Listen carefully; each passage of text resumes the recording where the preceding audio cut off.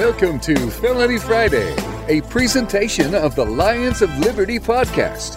Here is your host, John Odermatt. Felons, friends, and freedom lovers, thank you for joining me once again for another edition of Felony Friday right here on the Lions of Liberty podcast. This is the show where we strive to expose injustice in this nation's broken criminal justice system. Today, I'm going to be speaking with Shane Casey on Felony Friday. Shane's going to be sharing his story. He's going to be sharing a pretty unbelievable story of how he came to be charged with absolutely horrendous crimes of child sexual abuse. And he was charged with these crimes without any real evidence whatsoever. Now, this is Shane's first time sharing this story. This will be a two-part episode.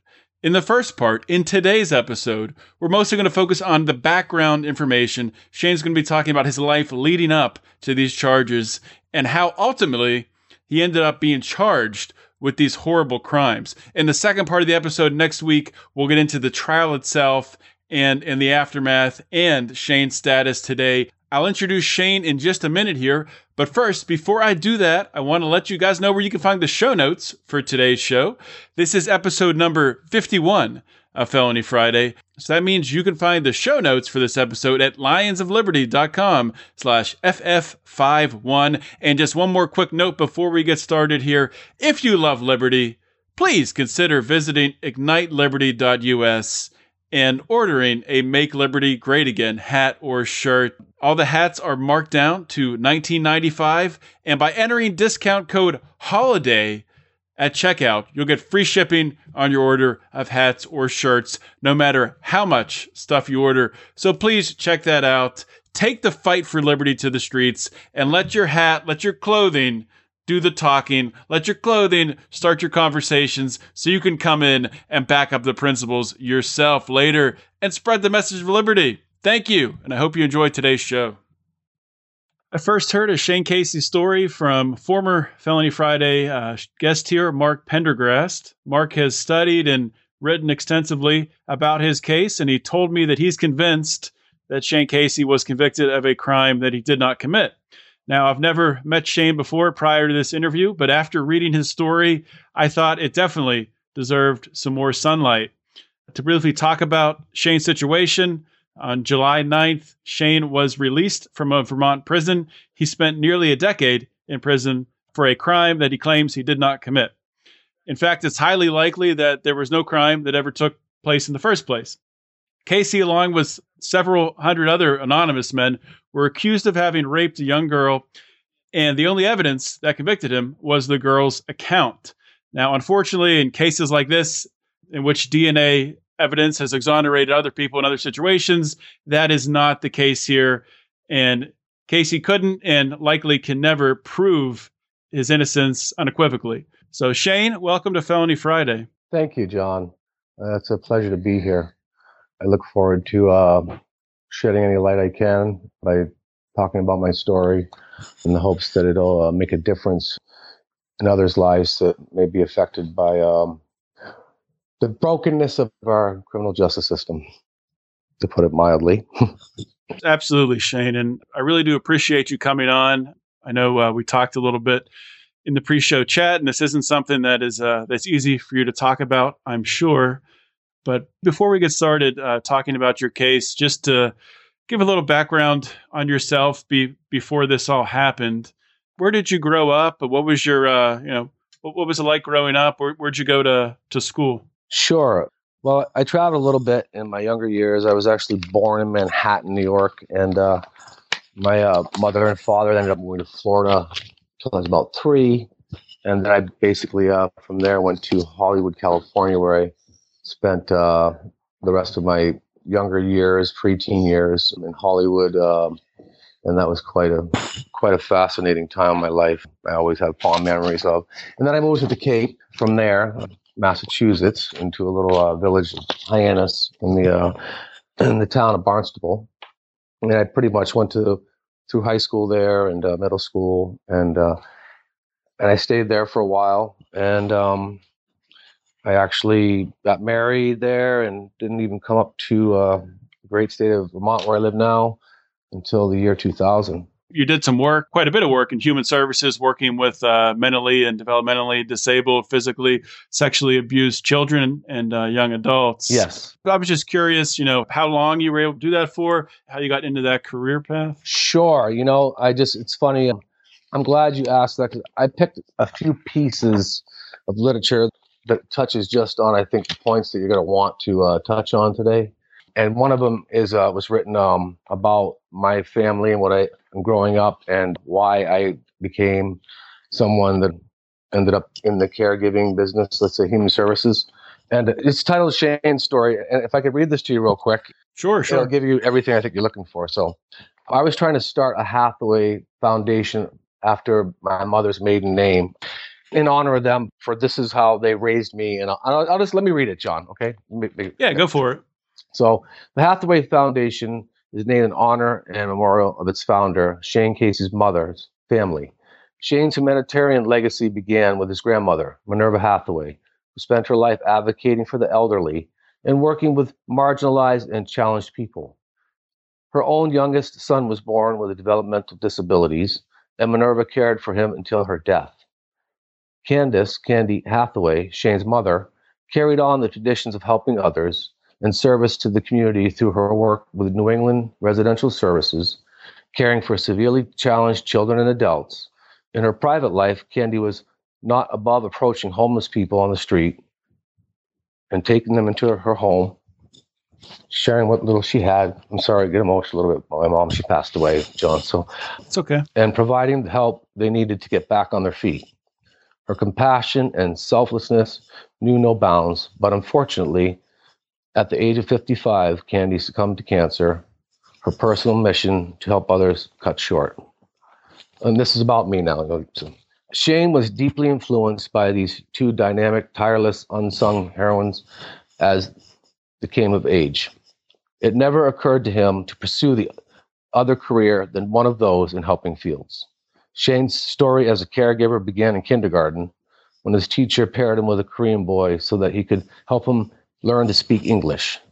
From that time on, emulating his mother and grandmother, Shane spent much of his youth befriending less fortunate children, visiting and running errands for elderly neighbors, and accompanying his mother at events such as the Special Olympics.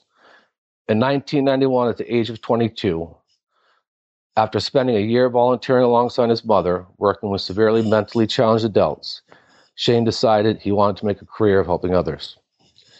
He began working for New Medical. This is in the Cape, by the way, John. New Medical Rehabilitation and Skilled Nursing Center at Lewis Bay in Hyannis, Mass. As a nursing assistant, where he received on-site training for certification as a CNA to work in long-term care facilities throughout Massachusetts. Shane finished his training at the top of his class. At Lewis Bay, Shane was, and it goes on here, it tells about my experience and the certificates I got and being put with some of the most challenging patients, because I could speak, like ones that have behavioral problems, I just seemed to be able to reach them and they would calm down. And so they always put me on the behavior teams. So to not go through it all, but I wanted to get down to because the house that I ran right before everything fell apart and then I was, thrown in jail wrongfully, it goes to there. So I thought that would be important to know. So basically throughout my life, I worked in hospitals and, I always did something to help others. I tried menial jobs here and there, but my heart always called me back to the caregiving business, because that's the only way I feel fulfillment is helping others. So, and being raised by my mom and my grandmother, as it said, they really had a great impact on that. So I ended up finally moving to Vermont when I was in my 20s, late 20s. And I started working at this place here, and I'm going to tell you about it now. 1991, it talks about my mother dying from cancer, and she died and grieving deeply. I felt very lost there. I wasn't really able to care for people, but this is when it changed. So in 2001, after relocating to Vermont, Shane began working for Upper Valley Services in Moortown as a member of their crisis team. 6 months later, he left Upper Valley and took a private position with Bruce Fowler, a Francis Foundation home provider, working with developmentally disabled youth and young adults. As rewarding as that position was, Shane wanted more work, so a year later, he left Bruce's and took some private geriatric home health aide positions, caring for each until their deaths. His position with Bruce was still open when Shane was looking for work, so he returned to that job.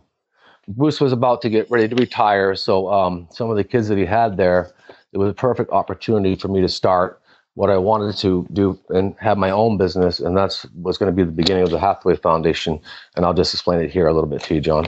So Bruce was going to retire after 13 years, and he decided that, he didn't want to be the home provider anymore, and that one of the kids that was living there with him at the time, he wanted to know if I wanted to take him and start becoming a home provider.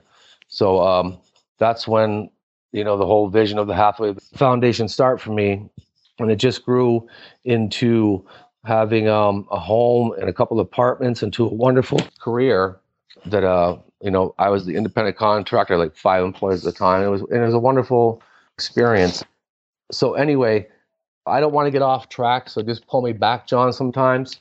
But so basically, you can see that basically my whole life was around helping others from youth, and I had some tragedies in my own family, and one of them that I do speak of a lot is, I went through a terrible time where I was sexually abused by an older cousin, and a lot of the in law enforcement, especially prosecutors, and they try to use, well, if you were abused, then you must become an abuser, and that all people that are basically abused become abusers.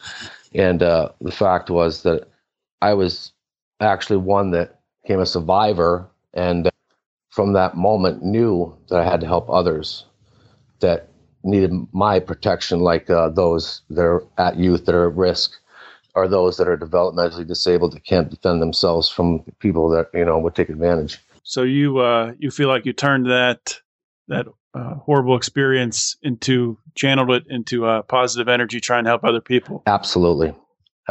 So and there's nothing more important than being of service and helping others, and because I believe that's what we're here for. So yeah. So let's pivot towards your case and everything that happened there, and if you can just start to talk about sort of give us the background of how you met. I think the woman you were dating at the time, and I guess eventually married. Yes. Stacy Parnitsky. I don't know if I'm saying that correctly. That's correct. And she had a daughter at the time. If you can just kind of talk about how you met her, and then what led up to marrying her, and then get into what transpired from there. Sure. So I met Stacy actually it was a day treatment program for substance abuse and alcohol. And, I'm very open about the fact that I had struggled with substance abuse from teenage years. So I met her there. It was 2005, I believe it was. Now I'm thinking. We ended up just dating. And at the time I was running my home. It was in Montpelier, in Marshfield, in that area, which is in central Vermont. And the treatment program was in Burlington, which was, more up north from where we were. So I wanted to get away because I was trying to get help and not allow it to affect the fact that I, was running a business, and I never had it around the business. So it was just a personal struggle I had. So anyway, so I met her and we started to date, and I ended up going over to her house one night, and I met her daughter, my former stepdaughter, and she was very pleasant. And of course I introduced myself. I mean, at that time, I had 3 biological children, my own 2 daughters and a son. And then, of course, I worked with kids and had worked with kids for years. And just to add a little bit, I have twin sisters that are 14 years younger than me. And that's an important piece to also my story, obviously. And I can get into that later, maybe.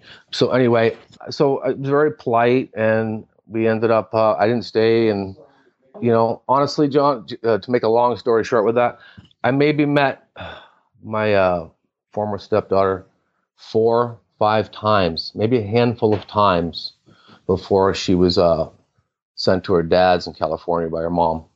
And every time was a very pleasant time. There was one time when she actually overheard her mom and I having sex, and she got upset because the rooms were connected.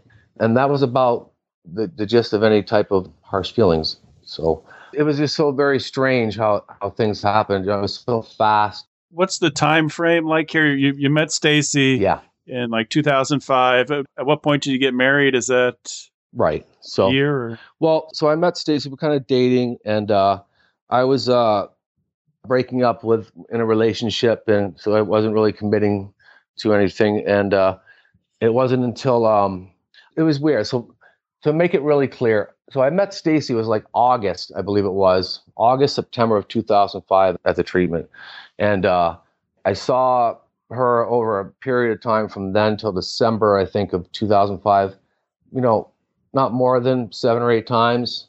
And out of that time, I like I said, I maybe saw her daughter 4 or 5 times at her house. So anyway, there was a period of time where I didn't talk to her, and I guess she had gone away to treatment for her alcohol, and that's when she had sent her daughter to her father's in California.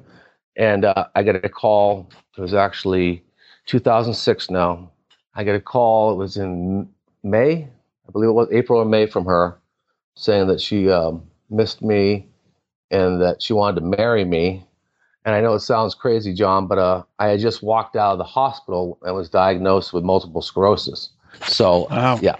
So I just was in shock, and I didn't say yes then. So anyway, we started seeing each other more, and the relationship I was in had broken off.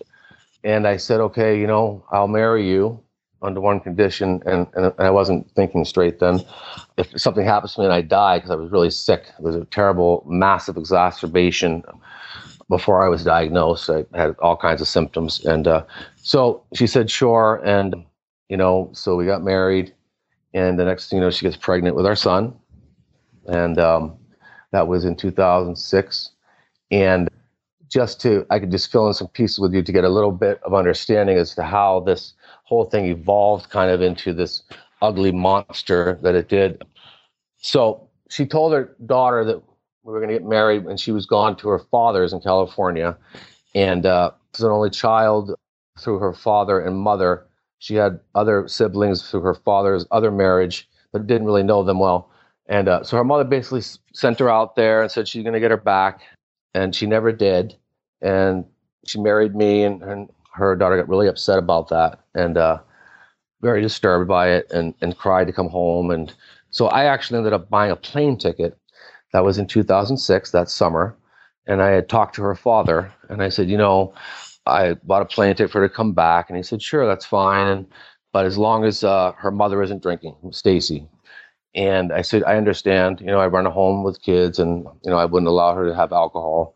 And, of course, she was hiding it. But anyway, so her daughter never ended up coming back because her father didn't believe that she was sober, her mother. And the next call that she had gotten was that her mother was pregnant with our son, Aaron. And she pretty much was in shock.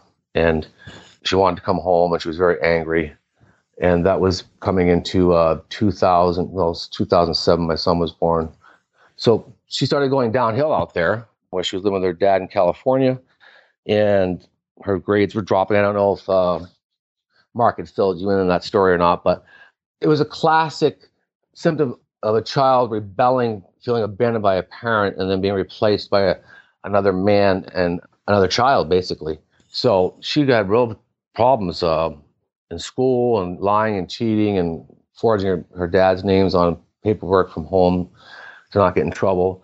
And unbeknownst to me, the whole time, I didn't know this, John, before I even married Stacy, her father, they had separated. They had a bad separation where they were living in California with her there. And then her mother took her and took off to England, which was where she was originally from. And her dad wasn't very happy about that. So he hired an attorney. And over the years, and I didn't know this, he was trying to get her and get full custody. But every time they would have checks done by welfare checks, they'd always find nothing wrong. Mm-hmm. And there was no reason to take her daughter away from her. So this was all going on the whole time. And needless to say, prior to this whole thing starting to come out, I had talked to my ex-wife, God rest her soul. I think she had killed herself. Maybe Mark mentioned that, or it's in the article, I think. Anyway, I had mentioned to her, why don't we move to California so you can be closer to your daughter? And it wasn't within 2 weeks of me saying that and her telling her, probably told her dad that this heightened, this actually started to get worse, as far as her being pressured by her father to tell him something must have happened to her because of the bad grades and her behavior and all that. And I mean, clearly with a child crying out, if anybody knows children, you don't rip a child from a parent that had raised them and send them off and then replace them with another child and a new man. Mm-hmm. But anyway, so this whole thing started to just unfold. This was like 2007 now we're going into. And so she never comes home and she's really upset. And the next thing you know, October, I think it was 2007, comes around or around Thanksgiving. My memory's sorry. All of a sudden, I'm sitting at a person's house watching it, and detectives show up and start questioning me about something happening to my former stepdaughter, and that they needed my help to see if I could try to help find out. So that was the beginning of when everything just kind of went downhill even further. And so at the outset, the detectives didn't say that you could be implicated or they were investigating you. They just asked for your help. Yeah, they were just asking for my help.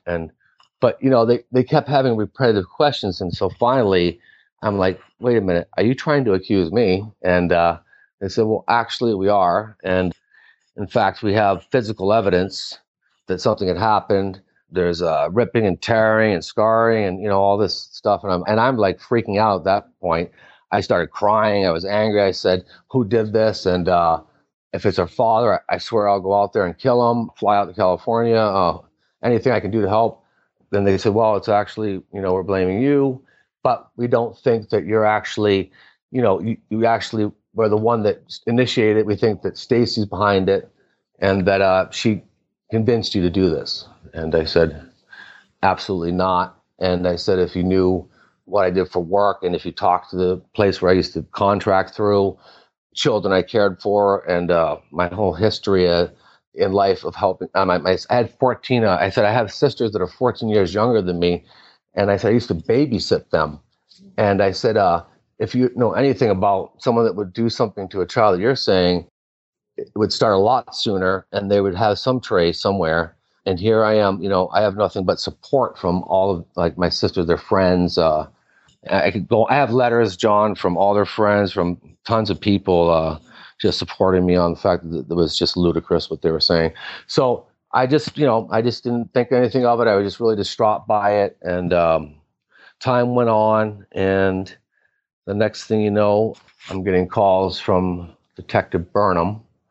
He was the lead detective on the case, and he was saying, we'd like you to come in and do a polygraph and all this. I said, sure, I'll do that. And then that had changed. Did you have a lawyer at the time when you're going through all this, or no? No, I didn't. I was naive, unfortunately, to how twisted our criminal justice system can be and what it really is, not what people think it is. And I can get into that a little bit too at some point.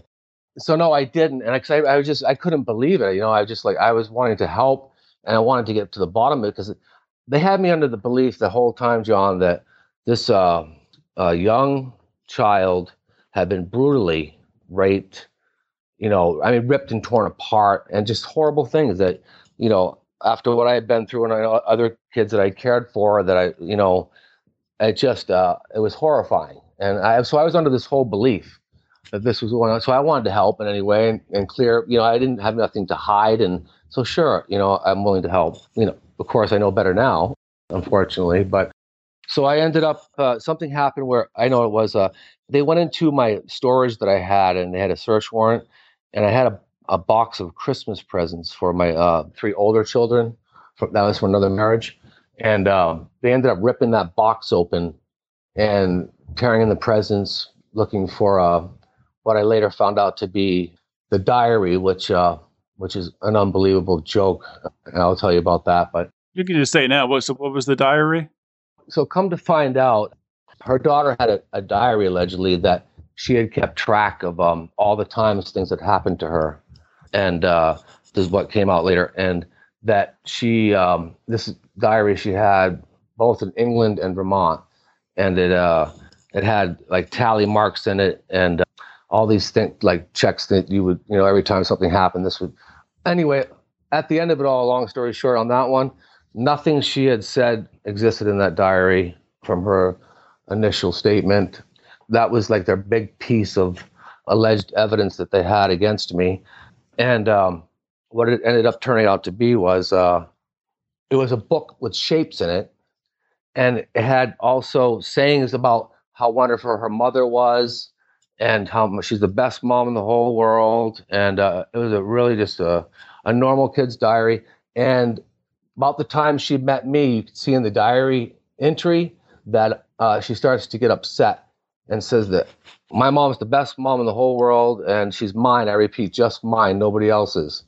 So basically, you could see right there that there was starting to change. That she was, she didn't want to. Her mother was her only mom. She wasn't with anybody else but her dad, and for any length of period of time. So she felt threatened.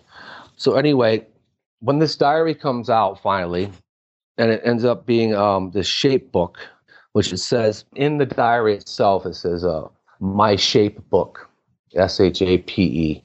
Some people confuse it with a R, maybe my share book, but clearly it doesn't say my Shane book. And what happened was this diary was taken and they found, and they were all happy because they didn't have anything, obviously, because nothing happened. Mm-hmm. So they took this diary, they found it, and the lead detective, Lance Burnham, calls David Bastilis, who's now passed away, her father.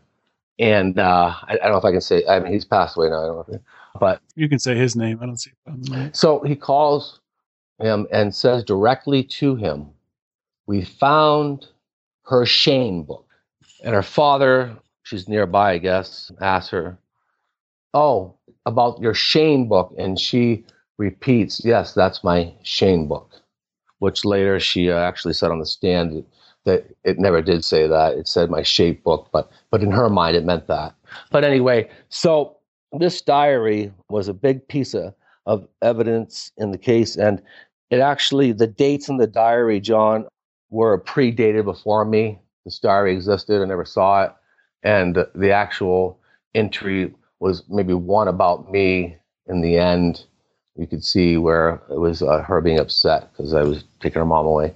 And also, there was nothing she had said that was in the diary, but yet they turned it into this piece where she had made all these markings. And the sad part about it was that the dates that were in the diary, I was actually in the state of New Jersey waiting for my, I was before Stacy, waiting for my girlfriend at the time coming back from visiting somebody in France. And she ended up getting picked up from an old warrant, I guess, in Pennsylvania or something years prior. And they held her there. And I went and got her. And I was there for a good period of that time that allegedly I was doing these things to my former stepdaughter.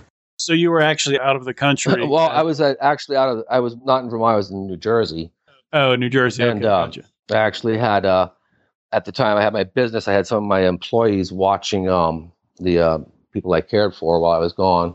And I actually could have had one of them testify, but they ended up getting cold feet and kind of backed out. But I had proof that I wasn't even there for some of them. But anyway, they ended up twisting all that up, John, in there, and they ended up taking this diary, and they you could see that clearly the dates were written and everything was written, on those dates, and they turned it into, well, she didn't really mean that those were the dates that things happened. She was strategically putting these marks that didn't exist when they finally, found the diary and onto these other dates. And it's mind-boggling what they can do. Thank you all for listening to today's show. I'm going to save my thoughts on Shane's case here until after part 2 of this episode airs next Friday. So I do want to pass on some quick programming notes before I let you guys go here. For those of you who have been listening to the Lions of Liberty podcast for years now, then you're probably wondering, where's our naughty or nice episode? This is a holiday tradition here at Felony Friday. every year around the holidays, normally before Christmas, this time it's going to air right after Christmas, is our Naughty or Nice episode. This is the show where we review the year in politics and we give grades to a bunch of different characters in politics. I'm sure you can imagine that we're going to be talking about Barack Obama, Hillary Clinton, Donald Trump, all the big players. We're going to be giving them grades on their conduct over the past year if they were naughty or nice. So please, you're not going to miss that show. It's going to air on Monday, 12/26. Now, for you guys who are new to Lions of Liberty, new to Felony Friday, if you want to check out some of the previous episodes here at Lions of Liberty, you can find the entire podcast archive at lionsofliberty.com/podcast, and you can find just the Felony Friday archive at felonyfriday.com. Also, if you have any comments or feedback or any sort of stuff like that, if you have some ideas for guests, you can shoot me an email to felonyfriday@lionsofliberty.com. Also, a good way to stay in the loop with us, to chat with us, to discuss the ideas of liberty, you can do so online at our Facebook forum, the Lions of Liberty forum. And you can join that by going to Facebook and typing in the search bar at the top, Lions of Liberty forum. Click join, and we will get you accepted as long as your profile looks like a real person. Two more things. If you haven't subscribed yet to Lions of Liberty on iTunes, please do that. Shoot us a nice review and give us a 5-star rating. And also, please follow us on Facebook and on Twitter. Our Facebook page, facebook.com/Lions of Liberty, Twitter, twitter.com/Lions of Liberty. That is all I have for today, guys. Thank you so much for listening. This is John Odermatt signing off. Always remember to keep your head up and the fires of liberty burning.